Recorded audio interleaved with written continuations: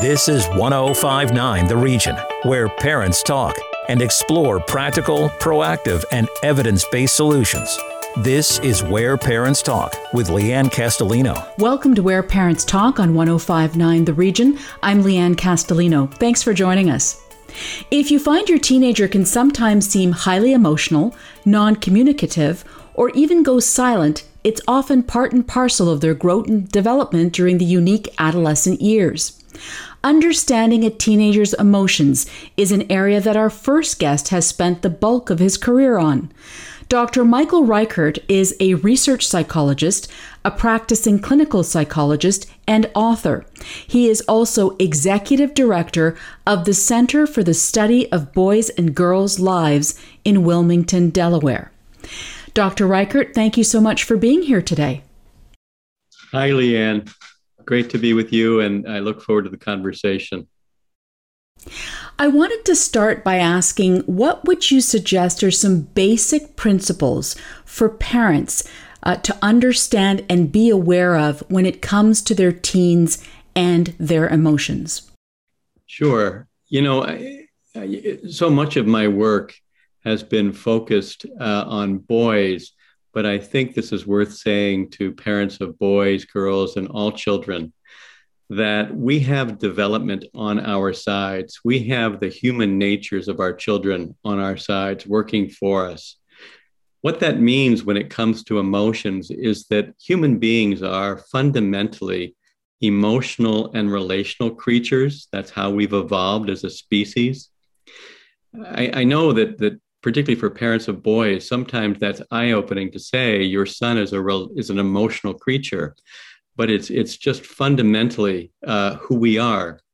And what that means is that your child needs to express their hearts to you, their parent. Probably that's the person they want to talk to the most. So when I see a teenager who has become clammed up or reticent or shut down, I typically think of it as an outcome and not something that's inherent or biologically wired. So in that case, if you're a parent who finds yourself with a young person like that, as you described, what should you be doing, if anything? Well, this is the hard part. When we see a child who has gotten shut down or withdrawn or refuses in one way or another to be their open-hearted self, it's a way of shielding themselves from something that they find aversive or overwhelming. It's an outcome, like I said. And what that means is that the parent needs to self-reflect. How can I create a space in my relationship with my son or my daughter where they can feel safe, validated, not judged, and not, having to face consequences that they're unwilling to consider? A lot of my work involves coaching parents on how to provide that space for their teenager. And often, the space needs to be, the bulk of the time that their parent is trying to provide that space needs to be child-centered. So much of what parents do to adolescents is we interrogate them, we scold them, we pry, we in one way or another essentially communicate that they're satisfying our need to know is the priority. And, teenagers with that growing sense of autonomy and independence, they may decide that that's not a game they want to play anymore. So, learning to be child-centered, learning to create a space where the child, the teenager, gets to be themselves without worrying about whether the parent can handle it or can come along. I think that's the priority. That's the foundation. If you're a parent who hasn't done that and your parenting approach has been quite different leading into those adolescent years, is it too late to pivot? Yeah, no, it's not too late. So much of my clinical work involves what we might call remedial relationship building. And like I said, we parents, we have development on our sides. That's that's the really good news here, is that the child, even the child who is most turned away or shut down, that child, and I've worked with children, teenagers, particularly boys, who have been very, very oppositional and defiant. Major breakdowns in the relationship and the connection. And, sure enough, when the parent figures out how to reestablish connection and reestablish trust, that teenager is right there, ready to go. So in some ways, the proof is in the pudding. That's what I say. We know we got it right when the results indicate that, the trust has been reestablished. So what I would say to that parent that needs to go back to square one, is start with something really basic. Start with what I call special time.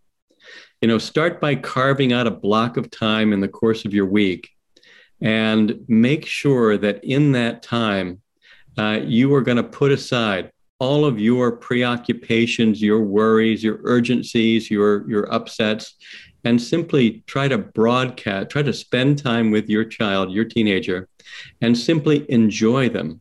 Locate that place in your heart where you delight in them, where they're not a problem to you. You're not focused on what's wrong. You're focused on how delightful it is that they're in your life. And spend that time, that 15 minutes, that 30 minutes, that 1 hour, and do it regularly. Do it each week. And what you'll find is, like a plant leaning into the light, the teenager will find themselves initially mistrustful, maybe initially rejecting or worse. But if you can hang in there and simply take your son, your daughter where they're at, and continue to broadcast to them that they're a delight to you, they will lean in. You're irresistible to them. Your attention, your delight, your interest is irresistible. So I would say start with square one, Yeah, you are listening to Where Parents Talk on 105.9 The Region. I'm Leanne Castellino, and we're talking about understanding your teen's emotions with our guest, Dr. Michael Reichert, a clinical psychologist and executive director of the Center for the Study of Boys and Girls' Lives in Delaware. Dr. Reichert is also an author. You had mentioned that a lot of your work has focused on boys and boys' emotions. Take us through, because I know a lot of parents of sons struggle in particular with this. Some of it has to do with how society perceives men, how men are raised, how boys are raised. But I wonder, when we're talking about boys and their emotions during adolescence, how would you characterize that? From the standpoint of the parent, Leanne, I think the most important thing is to understand the actual nature of boyhood itself.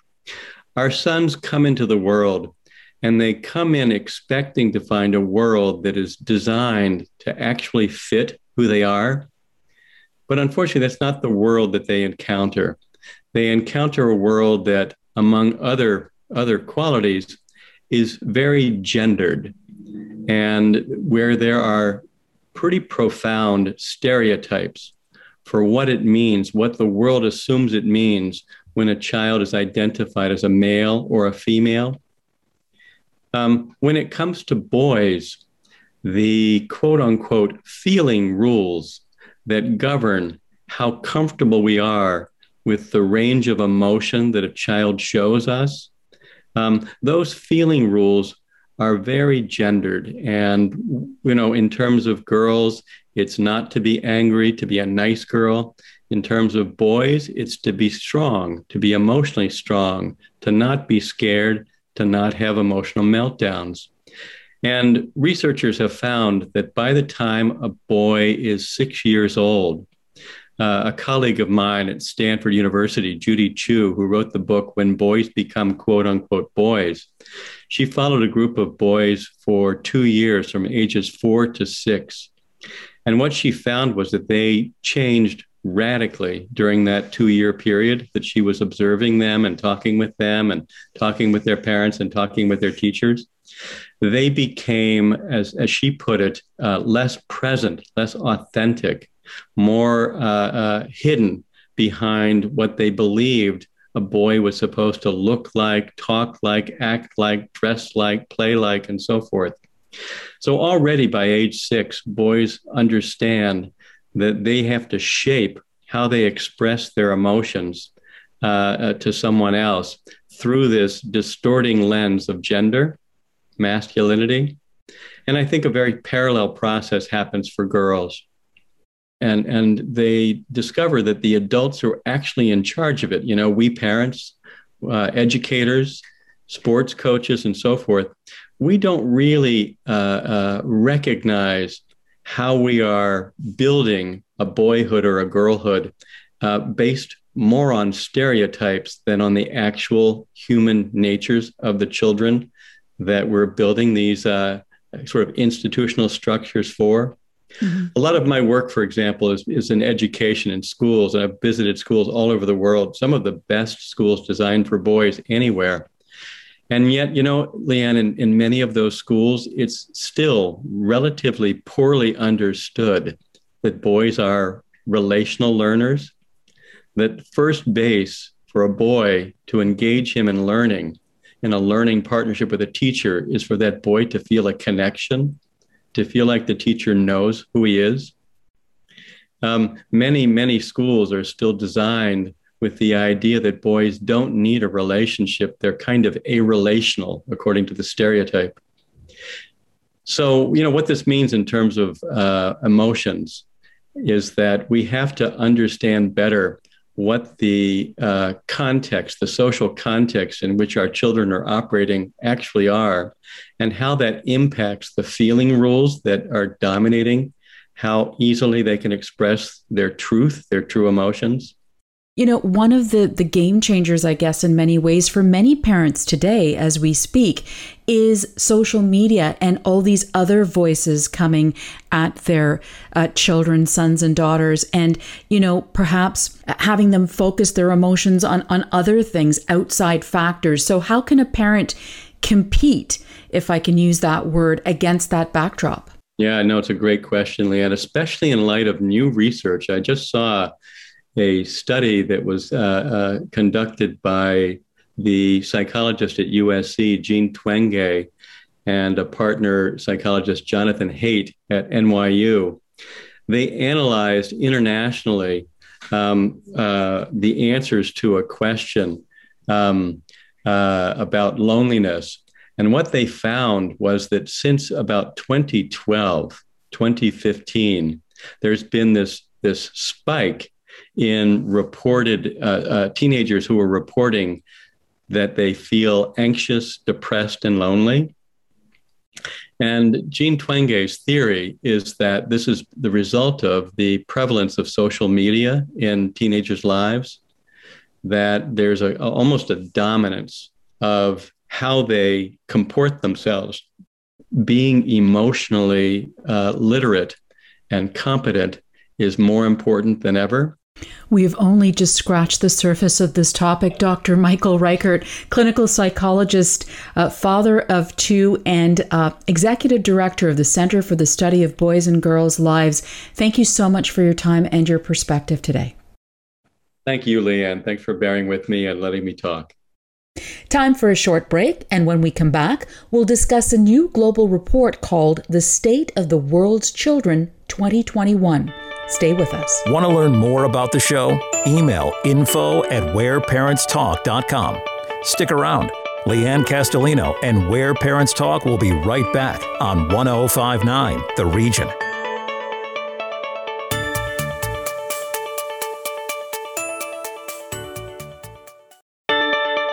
Welcome back to Where Parents Talk. Listen live at 1059theregion.com. Here's Leanne Castellino. Welcome back. A flagship report released in October 2021 paints a raw picture of the face of mental health in the world's children and young adults before and since the global pandemic, as well as into the future. Released by UNICEF, a global humanitarian organization focused on children, it's billed as UNICEF's most wide-ranging examination of this topic this century. The report, called The State of the World's Children 2021, says the burden of mental illness and diagnosed mental disorders is poised to impact an entire generation of young people. Here to discuss the report, root causes, and strategies for parents is the Chief Program Officer for UNICEF Canada, who's also a mother of 3. Rowena Pinto, thank you for joining us here on Where Parents Talk. Thank you so much, Leanne, for having me. Rowena, I'd like to start by asking you, what was the impetus for this comprehensive report? Well, as you might know, UNICEF is the leading world's organization for children, and we gather data on all aspects of childhood. So we're uniquely positioned to advocate for the improvement of overall child and youth well-being. So the State of the World's Children is actually a UNICEF flagship report, meaning that we release the State of the World's Children every year. And this year, we decided to focus in on mental health. As we know, COVID-19 has highlighted the concerns for all of us on mental health. And now we are concerned for the entire generation of children and young people who have had to live through this. Can you take us through the top 3 findings of this report? Sure. Well, the most important finding is that young people in Canada and around the world are suffering from poor mental health. And it's a very, very big problem. It's estimated that more than 13% of young people globally live with a diagnosed mental disorder. And anxiety and depression make up about 40% of these diagnosed mental disorders. And almost 46,000 adolescents die from suicide each year. And that's more than one person every 11 minutes. In Canada, we did do a poll as well to see how children were feeling during the pandemic. And 3/4 of the youth whom we polled said that they had really deteriorating mental health due to the pandemic. And 1/4 of them actually said that they didn't know who to turn to or didn't have anyone to turn to with their issues. So, as a mother of 3 children yourself, what would you say surprised you the most about these findings? I think one of the biggest things that really surprised me is that mental health is more than a health issue. I think many of us want to be able to find a quick fix for this. But as I was reading the report and having seen my own children having to live through the pandemic and seeing how every aspect of their childhood was adversely affected. If you can think of school closures, they weren't allowed to see friends, they weren't allowed to play sports, they weren't allowed to go to playgrounds at some points. And all of that is really key for children's mental health, not just for them for physical activity, it's beyond that.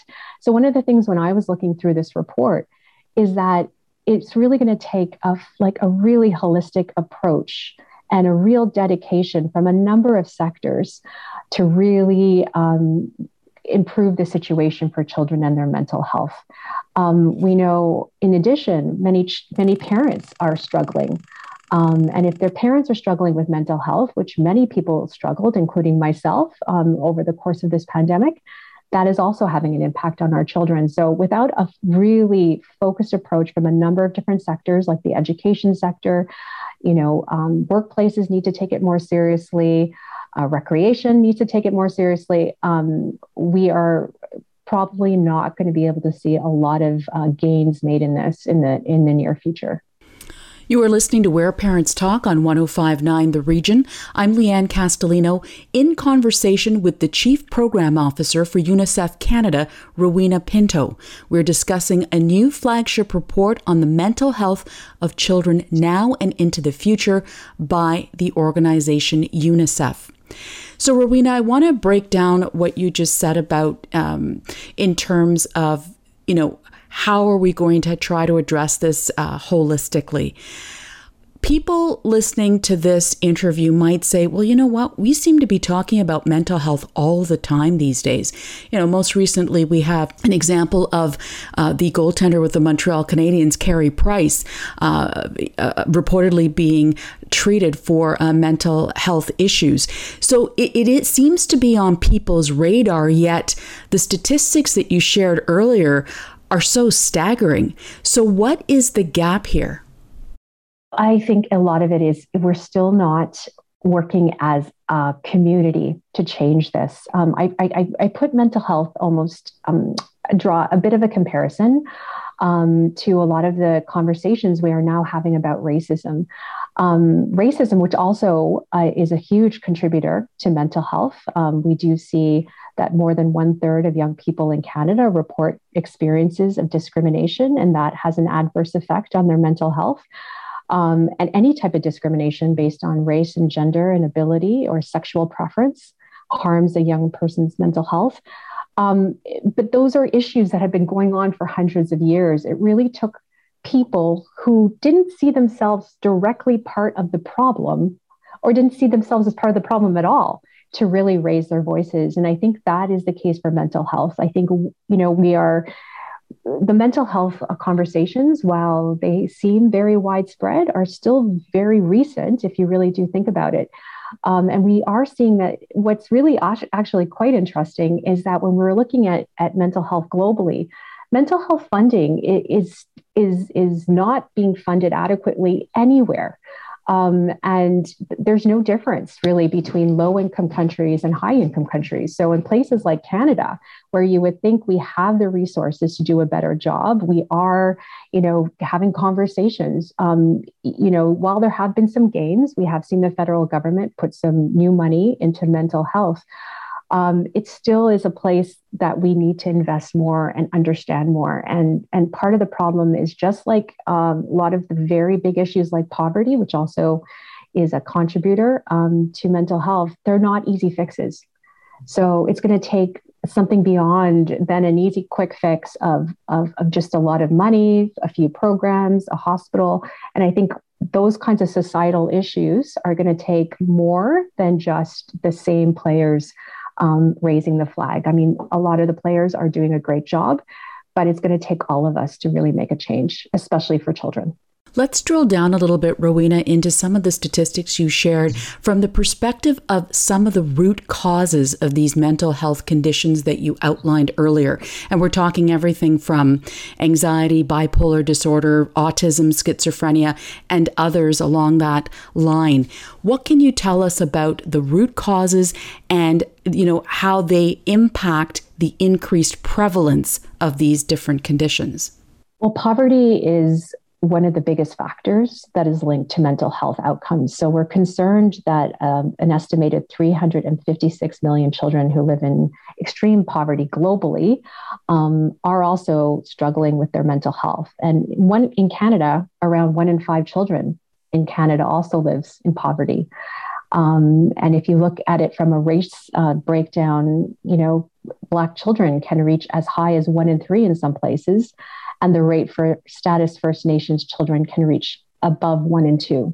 So you see there's all these intersectional types of factors that do play a role as well.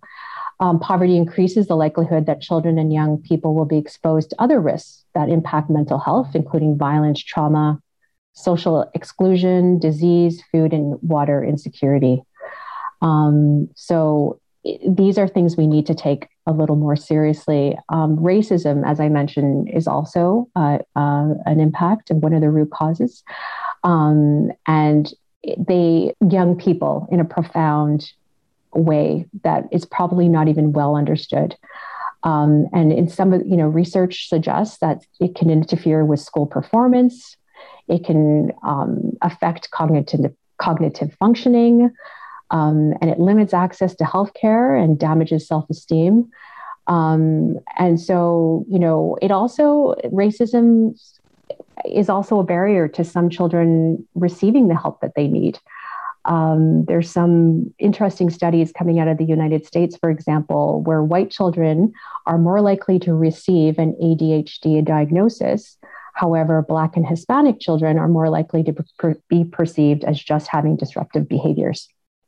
So those kinds of really entrenched systemic racism is also having an effect. Gender plays a role. Anxiety and depression are more commonly diagnosed in girls, and probably due to gender expectations, young people with disabilities, LGBTQ2S+ community. And then if you add on all of that are the increasing global crises that all children are witnessing. We have a number of humanitarian crises that children are being exposed to due to climate change. And we know that children are really, really tired of our leaders not doing anything on climate change because they're seeing their own futures being really gravely affected. We polled youth, and 91% of the youth that we spoke to said that they think it's common for young people to experience eco-anxiety, which is specifically related to climate change and all of the climate emergency. So the biggest one, I guess, that we all talk about now is stigmatization, and it's still an issue.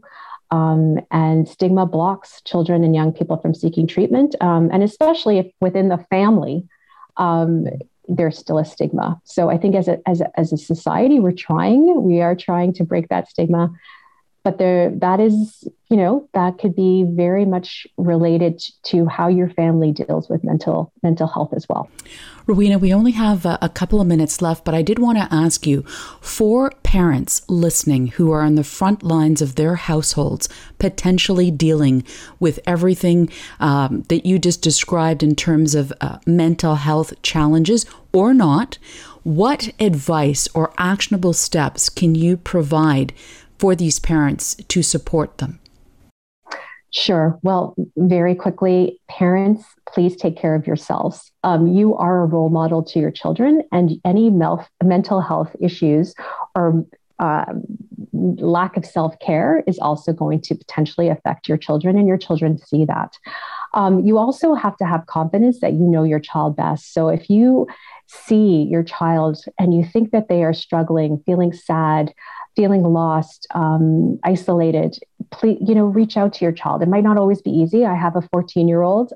Yes, I just get grunts at times, but you just have to keep pressing because you know your child more, better than anyone else. And they will look to you to really guide them in this. And help your children deal with things that that you might know they are anxious about. So the world is really, really difficult right now. So we, as parents, we probably need to do a bit more to help children get into a proper routine and really deal with the new COVID world around them. The report is called The State of the World's Children 2021 by UNICEF. Rowena Pinto, thank you so much for your time. Thank you so much for having me. And that is our show for this week. Thanks so much for joining us. See you next time. Sign up for Leanne's parenting newsletter and so much more at whereparentstalk.com. This is Where Parents Talk on 105.9 The Region.